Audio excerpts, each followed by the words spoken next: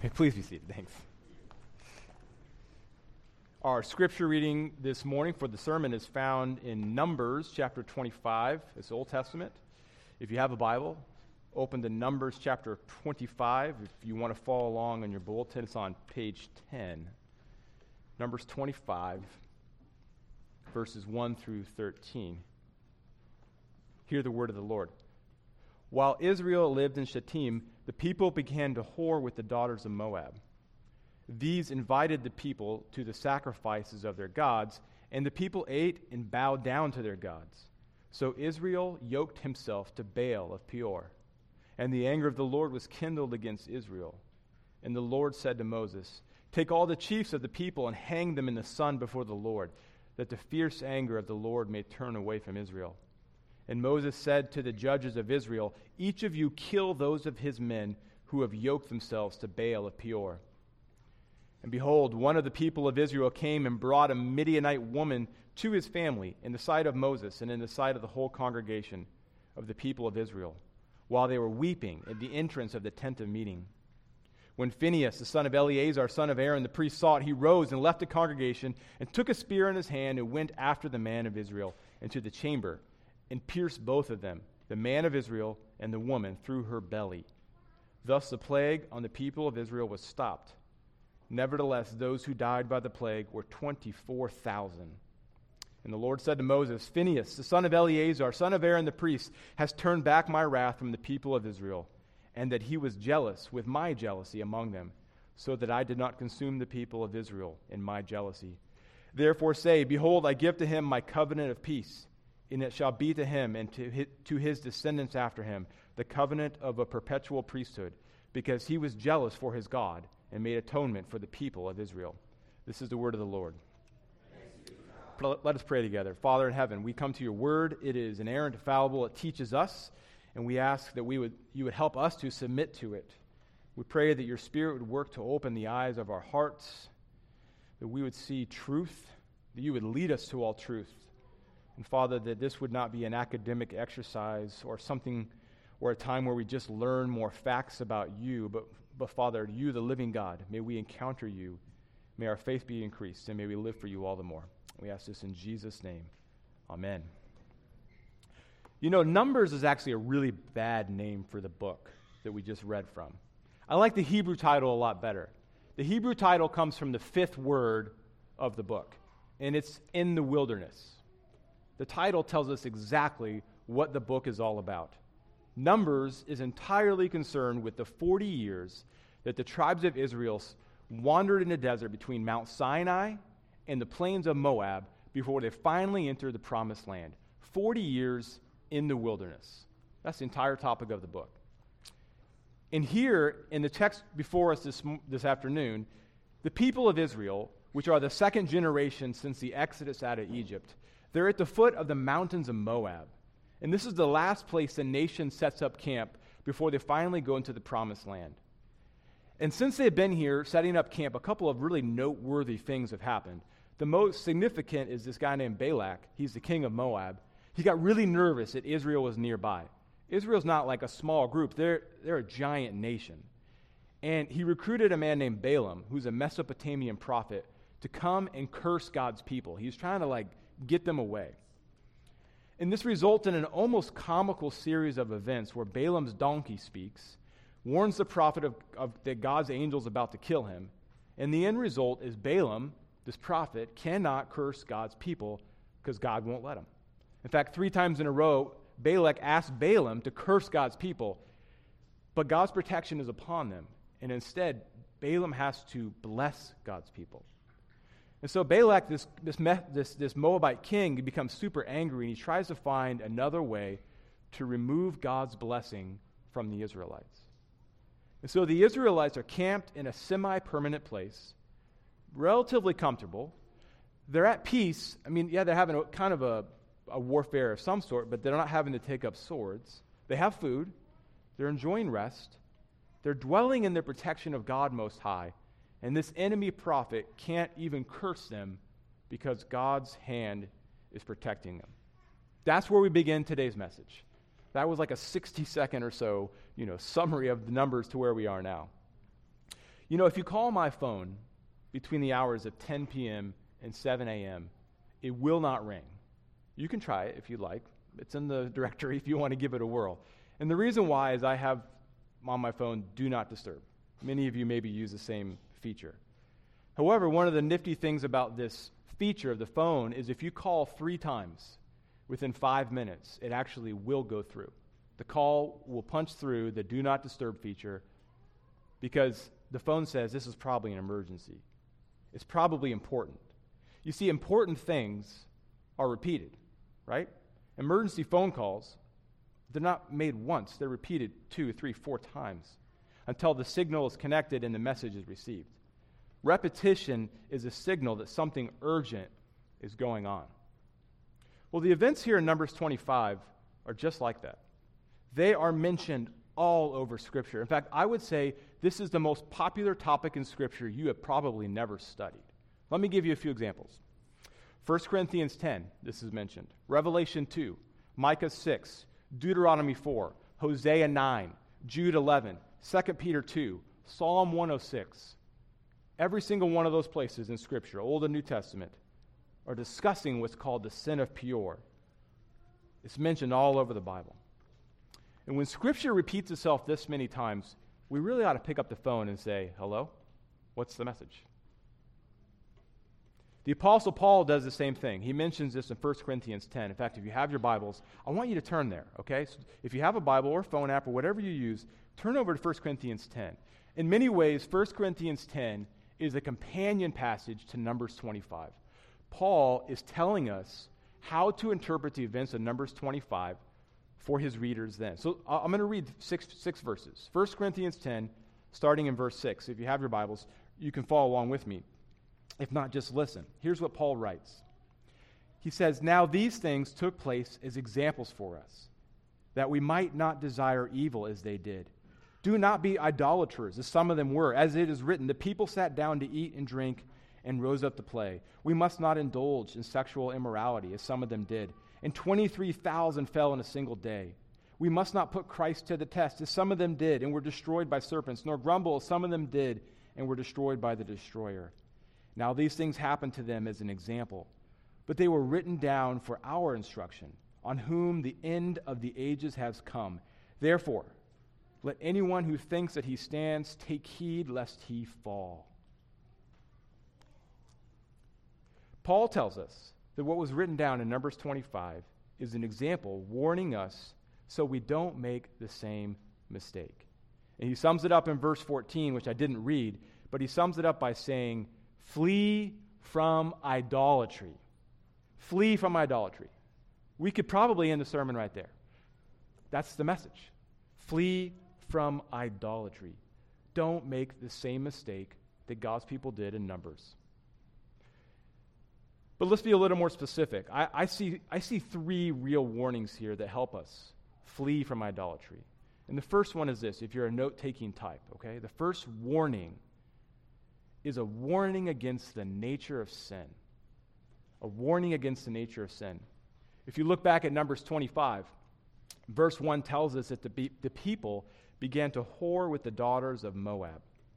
You know, that word in the Hebrew is sometimes translated as play the harlot. I think that's the NIV. It's the word zanah, and it's a verb that means to fornicate, to prostitute, and it specifically refers to marital infidelity or unfaithfulness.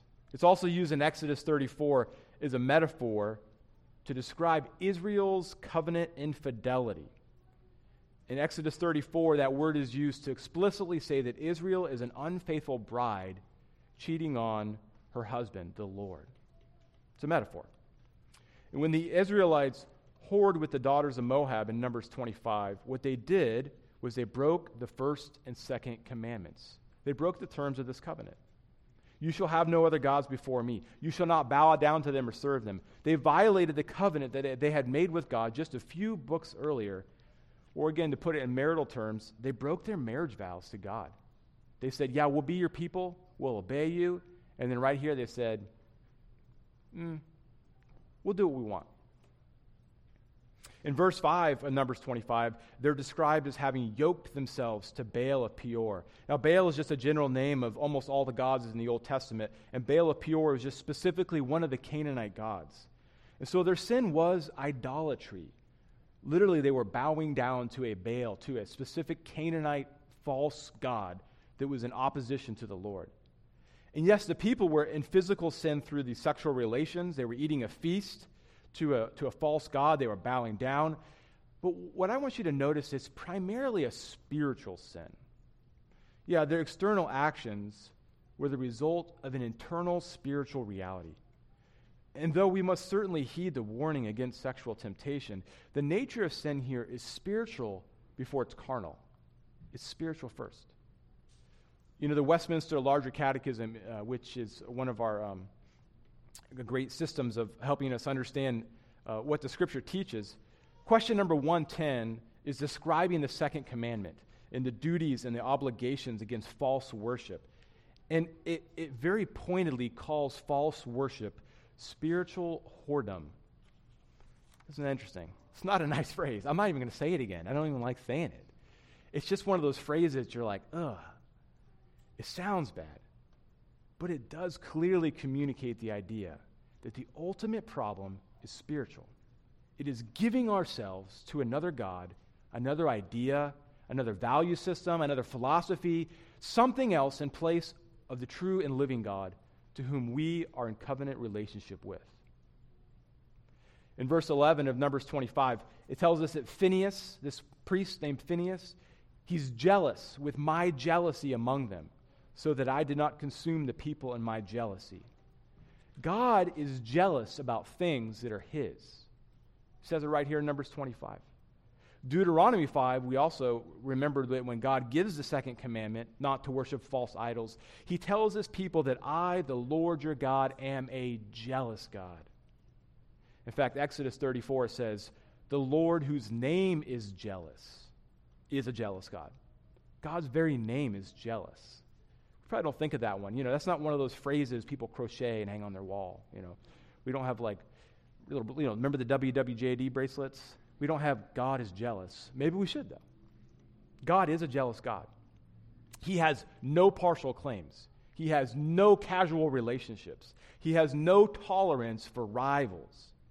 As our Creator, and especially through our covenantal union with Christ, he demands our all. He has a right as our Creator, our head, our high priest, our king, to everything we are in the totality of our being. You see, the sin of the people here is nothing short of a full-blown rebellion.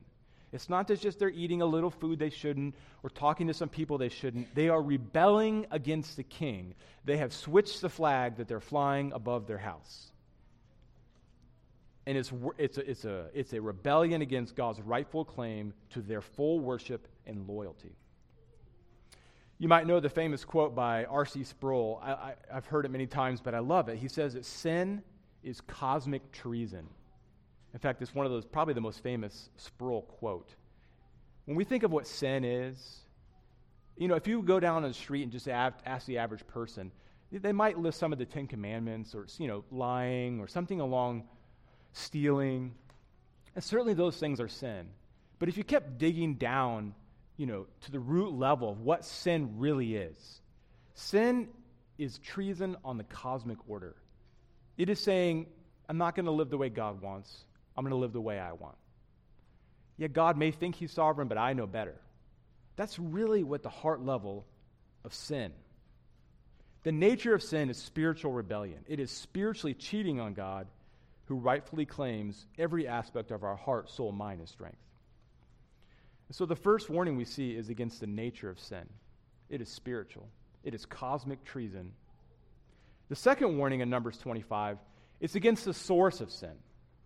Now, there's all sorts of sources of sin. We famously talk about the world, the flesh, the devil. Those are three kind of normal categories we think of when we think of the sources of sin. But here, at least in this particular passage, the influence is the world. It's the world. The idolatry was already in their hearts, certainly. But the fan of the flame, the fertilizer to the seed, if you will, it is the world. Numbers 31 and also Revelation 2:4 tell us that Balaam and Balak, these two kind of, evil characters from our text this afternoon, they actually had a strategy. This was not just something that kind of came into being where God's people got swept away into this activity that was cosmic being. They had a strategy to lure God's people with the Moabite women. See, they had first tried to destroy God's people directly by the curse of this other prophet. And when that failed, they said, you know what, let's get in through the back door. Let's lure the Israelites away to idolatry through these Moabite women and remove God's protection from them. And I want you to notice, and this is, by the way, this is very important. I want you to notice in Numbers 25 that the sin crept up on them by degree. I mean, it lays it out. Just look here. Notice how the men would first have had to allow the Moabite women near them. They know they weren't supposed to even be near them. First, they have to let them near them. Also, let's also note that it was the men who failed. The men's leadership was not there. What should the men have said? They should have said, this is not what God told us to do. This is not part of the covenant. This is not how we're going to be. No, we're not going to do that. But they didn't. They either went with it, or maybe worse, they kept silent. Silence. So the men allowed these Moabite women near. Then they had to talk to them. Then, one degree after another, they start slipping away from God's command. They weren't supposed to associate at all. Then they were invited to the banquet of the false god. They talk, finally, hey, we like you. Here's an invitation. Come to our banquet. You're going to love it. We got this new God. You're going to worship him. It's going to be great. Even accepting the invitation is an indirect renunciation of the true God. Then they actually went to the banquet, right? They got the invitation. They went. They not only went, but they ate the food, sacrificed the idols. After they ate the food, they bowed down to these false gods. Every small step is a concession to the world and a renunciation of their loyalty to the true God. Each degree might have been slightly easy to justify on its own, even if the whole was not. And thus began their ruin. One small step at a time. So it always goes. A man never falls publicly who has not fallen privately through many small defeats. This is the pattern of conformity to the world then, and it is a pattern that we can fall into today as well. There was a failure at every step of the way to recognize the seed of sin that was growing and was encouraged by the world and would ultimately produce fruit, and that fruit was death. In this case, it was an immediate reckoning of death. Matthew Henry in his commentary says that the friendship of the wicked is always more dangerous than their enmity. The friendship of the wicked is always more dangerous than their enmity. You see, the world is a friend that will always pull us away from faithfulness to God. Period. This is why James 4 describes it like this. He says, "You adulterous people, do you not know that friendship with the world is enmity with God?" Enmity the word means active hostility. It means opposing. Opposing. It'd be easier if the world just came and said, "We oppose you. We're against you." It's another thing when the world says, "Come and be my friend. We got you. You're going to like this. Come with us." I wonder what ways you and I might have conceded to the world without even knowing it. It's a somber thought. I wonder what ways us men, just speak to the men for a minute, I wonder what ways maybe we have let Moabite women into our camp or gone into theirs. Maybe we let them into our phone or our computers or into our families in some way. This is honestly a very sobering thought, but the warning is clear. Do not love the world. Do not make it your friend. Be vigilant for the small, incremental pulling away from faithfulness to God that the world always calls Christians to. Now, I fully realize at this point in time in the message, you're probably thinking, "Oh, great. You're telling me not to be friends with anyone. Give me a break. You want me to go live in a Christian bubble, ignore my neighbors, and just, sing hymns all day long? Is that what you want?" It could work. We could try it. But that's not what I'm saying, and I don't think that's the application here. Yes, we live in the world. Conduct business in the world. Interact with people. Don't be socially awkward. Please, don't be socially awkward. Engage in cultural activities. Have relationships even to a point. Scripture does tell us to not be unequally yoked to unbelievers. We just have to be wise and make no mistake that the world is against Christ, our King, and it always will be. That just has to be something we never forget. You know, if you want to study what it might look like to have the right balance of living in the world but not being of the world, you might consider Daniel. Daniel was living in exile among Babylonians, and he conducted business, spoke their language, he engaged in cultural activities, he even held public office. But he never for 1 second gave up his faith or his allegiance to God, no matter the cost. The friendship of the world that we must avoid, it looks like entrusting yourself to the world and its purposes. Friendship with the world means we adopt its sexual ethic instead of God's. We see this all around us today in our highly sexualized porn culture we live in. Friendship with the world looks like adopting the values of the world, taking direction from it, deciding what is true and worthwhile based on its standards instead of the Bible, which is the infallible and inerrant Word of God. Sinful friendship with the world is living as if there is no king or no kingdom to come.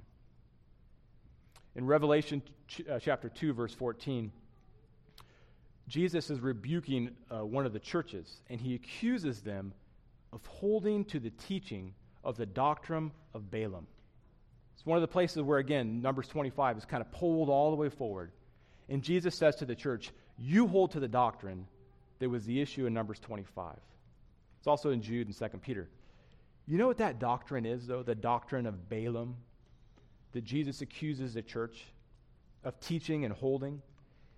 It's the idea that you can fully cooperate with the world and still serve God. That's it. They believed it. They taught it. But what is true in Numbers is true in Revelation and is true today. You cannot serve two masters. You cannot. So the second warning is over, and the third warning is this, the consequences. The third and final warning, the consequences of our sin. We have the nature of the sin, the source of the sin, and now the consequences of our sin. In Numbers 25, verse 3, the anger of the Lord was kindled against Israel because of their idolatry. There's a plague that breaks out among the common people, and 24,000 people die. God also commands Moses to kill the ringleaders and have the tribal chiefs go and execute judgment on those who have yoked themselves to Baal of Peor. That's a hard one to preach, isn't it? Well, I'm preaching it. You're listening. But 24,000 people? I mean, that has to strike against our sensibilities. This is why people believe that God in the Old Testament was different than the God in the New Testament. You get that, right? I encounter people often. They're like, well, the God in the Old Testament was wrathful and mean, and the God in the New Testament is love. That's why a lot of churches in America don't even preach from the Old Testament, because they look at it and they're like, ooh, I don't know what to do with that. It is what it is, guys. It is what it is. You see, it does seem harsh to our American sensibilities. 24,000 people killed by God. But let's think about what the New Testament tells us. 1 Corinthians 10:5. Nevertheless, God was not pleased with most of them. Their bodies were scattered in the wilderness. So Paul writes in describing God's people as they go through this wilderness time. God was not pleased with them, and their bodies in the NIV were scattered in the wilderness. He didn't wait, he enacted it at that time, his righteous, revengeful indignation against all false worship by littering the wilderness with the body of the idolaters. That's metal. And I know that sounds harsh, but it's only because we underestimate our sin and we underestimate God's holiness. We underestimate our sin. We think it's just a warm little fire we can sit by. We don't quite always grasp how holy our God is. And that God at that moment decided to enact his judgment on the people in the wilderness, and he's not doing that now, is because of his grace, his patience, and his forbearance, and his desire that all men come to saving knowledge through Jesus Christ our Lord. I challenge you to reconsider how you think of sin. God has not changed from Numbers 25 to now. He's the same God. He's just as righteous, just as holy, just as intolerant of rivals, just as jealous, just as serious about justice. We often play with sin. We hold it close with one hand while acting like we shove it away with the other. But it is the bringer of death. Whereas Romans 7:13 tells us it works death in our lives. It always does. Just because that death is delayed doesn't mean it's not coming. The Puritan Jeremiah Burroughs, he says this, he says, sin is so dark that it is incapable of light. It is so bitter that there is no way to make it sweet. It is so venomous that there is no way to make it wholesome. That's Jeremiah Burroughs. It's from a little book he wrote called The Evil of Evils, The Exceeding Sinfulness of Sin. If you're looking for a little summer light reading, maybe you could recommend picking that up. In that book, he urges Christians to choose affliction over sin. Boy, that's an interesting thought, isn't it? Choose instead to suffer affliction than to sin. Well, we don't do that. We choose anything but to suffer. You know, we used to live in Virginia as a family, and one of the things we would do every summer, about this time of year, is we would go to the Outer Banks of North Carolina. If you haven't been, it's a phenomenal beach. And the beach is there because of how, you know, the beach is pretty far out into the Atlantic. They have signs, like most beaches, but these big, giant signs that say, rip currents, watch out. You could be swept out to sea and drown. I mean, they're very explicit, they're large, you can't miss them. And one year there, I actually was swept out by a rip current. And I was out trying to boogie board, and next thing you know, I'm like, whoa, holding on tight. And I was like, I got to get back to shore. And by the time I made it back to shore, I was about a half mile north of where I had put in, because I had been swept out and swept up. It was like a river, truly a river. It was scary, to say the least, and I definitely am grateful that God, in His providence, kept me safe. But why are there warning signs? It's because it's easy to forget how immensely powerful and destructive the ocean can be.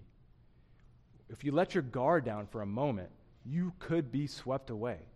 Yeah, we play on the edge of the ocean, but we still have to be reminded. We can literally see it before us. We see the waves crashing, and we still have to be reminded that it can destroy us. Our sin is no different. We must be warned of the consequences. In 1 Corinthians 10, verse 6, we are told that these things in Numbers 25 took place as an example of us, that we might not desire evil as they did. It's a signpost, in other words, that reads this: do not desire evil. Do not be friends with the world. Do not engage in sexual immorality. It will destroy your life and maybe your soul. And Paul concludes the section in verse 11. And he says, these things were written as an example for us, on whom the end of the ages has come. What a curious little expression. The end of the ages. We, you and me, as those living on this side of the cross, we are living in the culmination of all previous ages have come, and they have found their yes and amen in Christ. The coming of Christ has brought all previous ages to their end in Him. Those ages are completed, and the lessons they teach are open to us now. So why did Paul include that warning then? You know, he felt the need to comment on it. They had Numbers, they had the book, they could have read it. But Paul felt the need to remind the church in Corinth of this warning sign. I think the reason is there's striking similarities between the Gentile Christians in Corinth and the Israelites in Numbers 25. For example, they both enjoyed high privilege. They both had redemption, baptism, God's continuing protection and help.